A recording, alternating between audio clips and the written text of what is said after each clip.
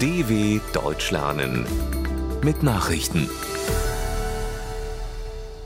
Montag, 5. Juni 2023, 9 Uhr in Deutschland. Russland will ukrainische Großoffensive vereitelt haben.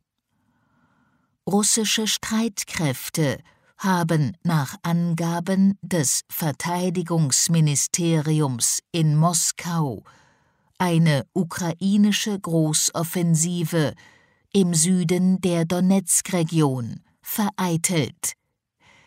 Der Feind habe seine Ziele nicht erreicht, erklärte das Ministerium im Nachrichtenkanal Telegram. Rund 250 ukrainische Soldaten seien getötet worden.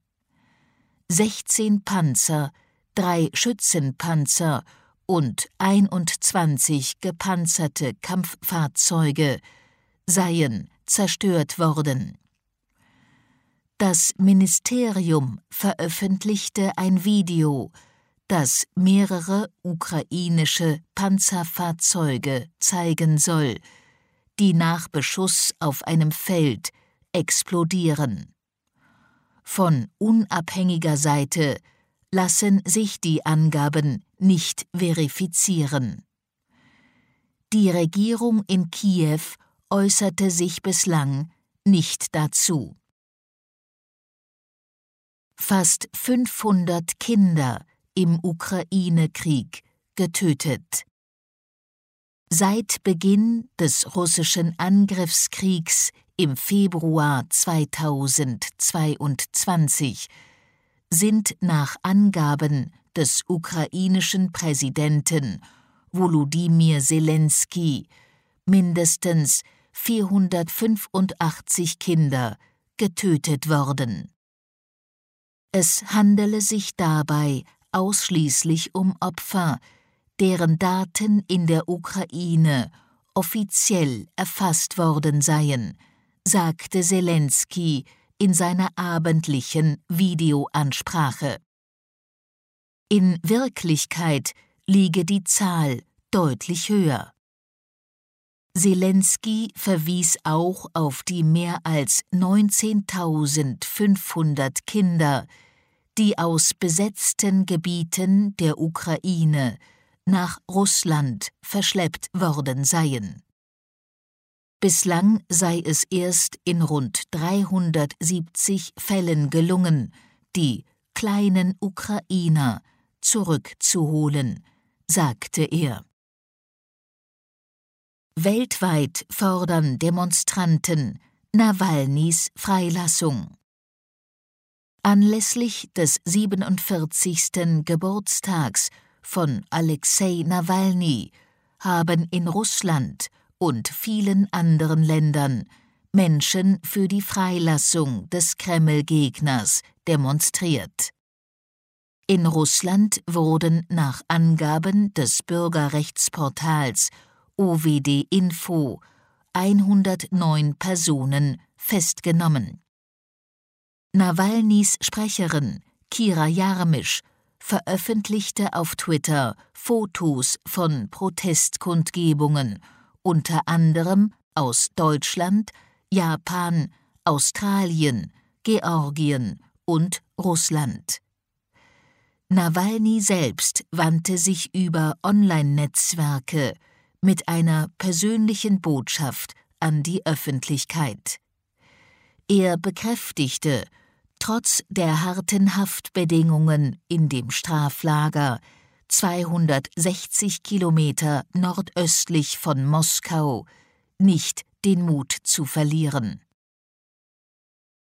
Hunderttausende protestieren in Warschau gegen Polens Regierung. In Warschau haben Hunderttausende Menschen gegen die nationalkonservative Regierung Polens demonstriert. Die Organisatoren sprachen von der größten Kundgebung seit dem Ende des Kommunismus im Jahr 1989. Laut Stadtverwaltung nahm rund 500.000 Menschen daran teil. Die Teilnehmer schwenkten Plakate mit der Aufschrift »Genug ist genug« und »Nein zu einem autoritären Polen«. An der Spitze des Demonstrationszugs marschierte der ehemalige polnische Gewerkschaftsführer, Präsident und Friedensnobelpreisträger Lech Wałęsa. Der Oppositionspolitiker und ehemalige EU-Ratspräsident Donald Tusk warnte, die Demokratie in Polen liege im Sterben. Baerbock und Heil werben in Brasilien um Fachkräfte. Außenministerin Annalena Baerbock und Arbeitsminister Hubertus Heil sind zu einer mehrtägigen Südamerika-Reise gestartet. Es geht darum, Fachkräfte für den deutschen Arbeitsmarkt zu werben. Zum Auftakt sind Gespräche in Brasilien geplant.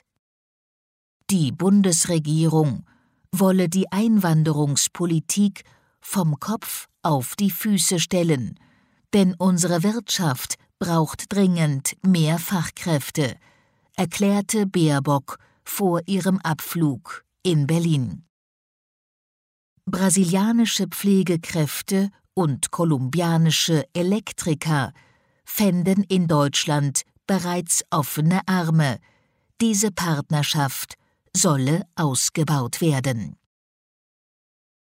Soweit die Meldungen vom 5.6.2023.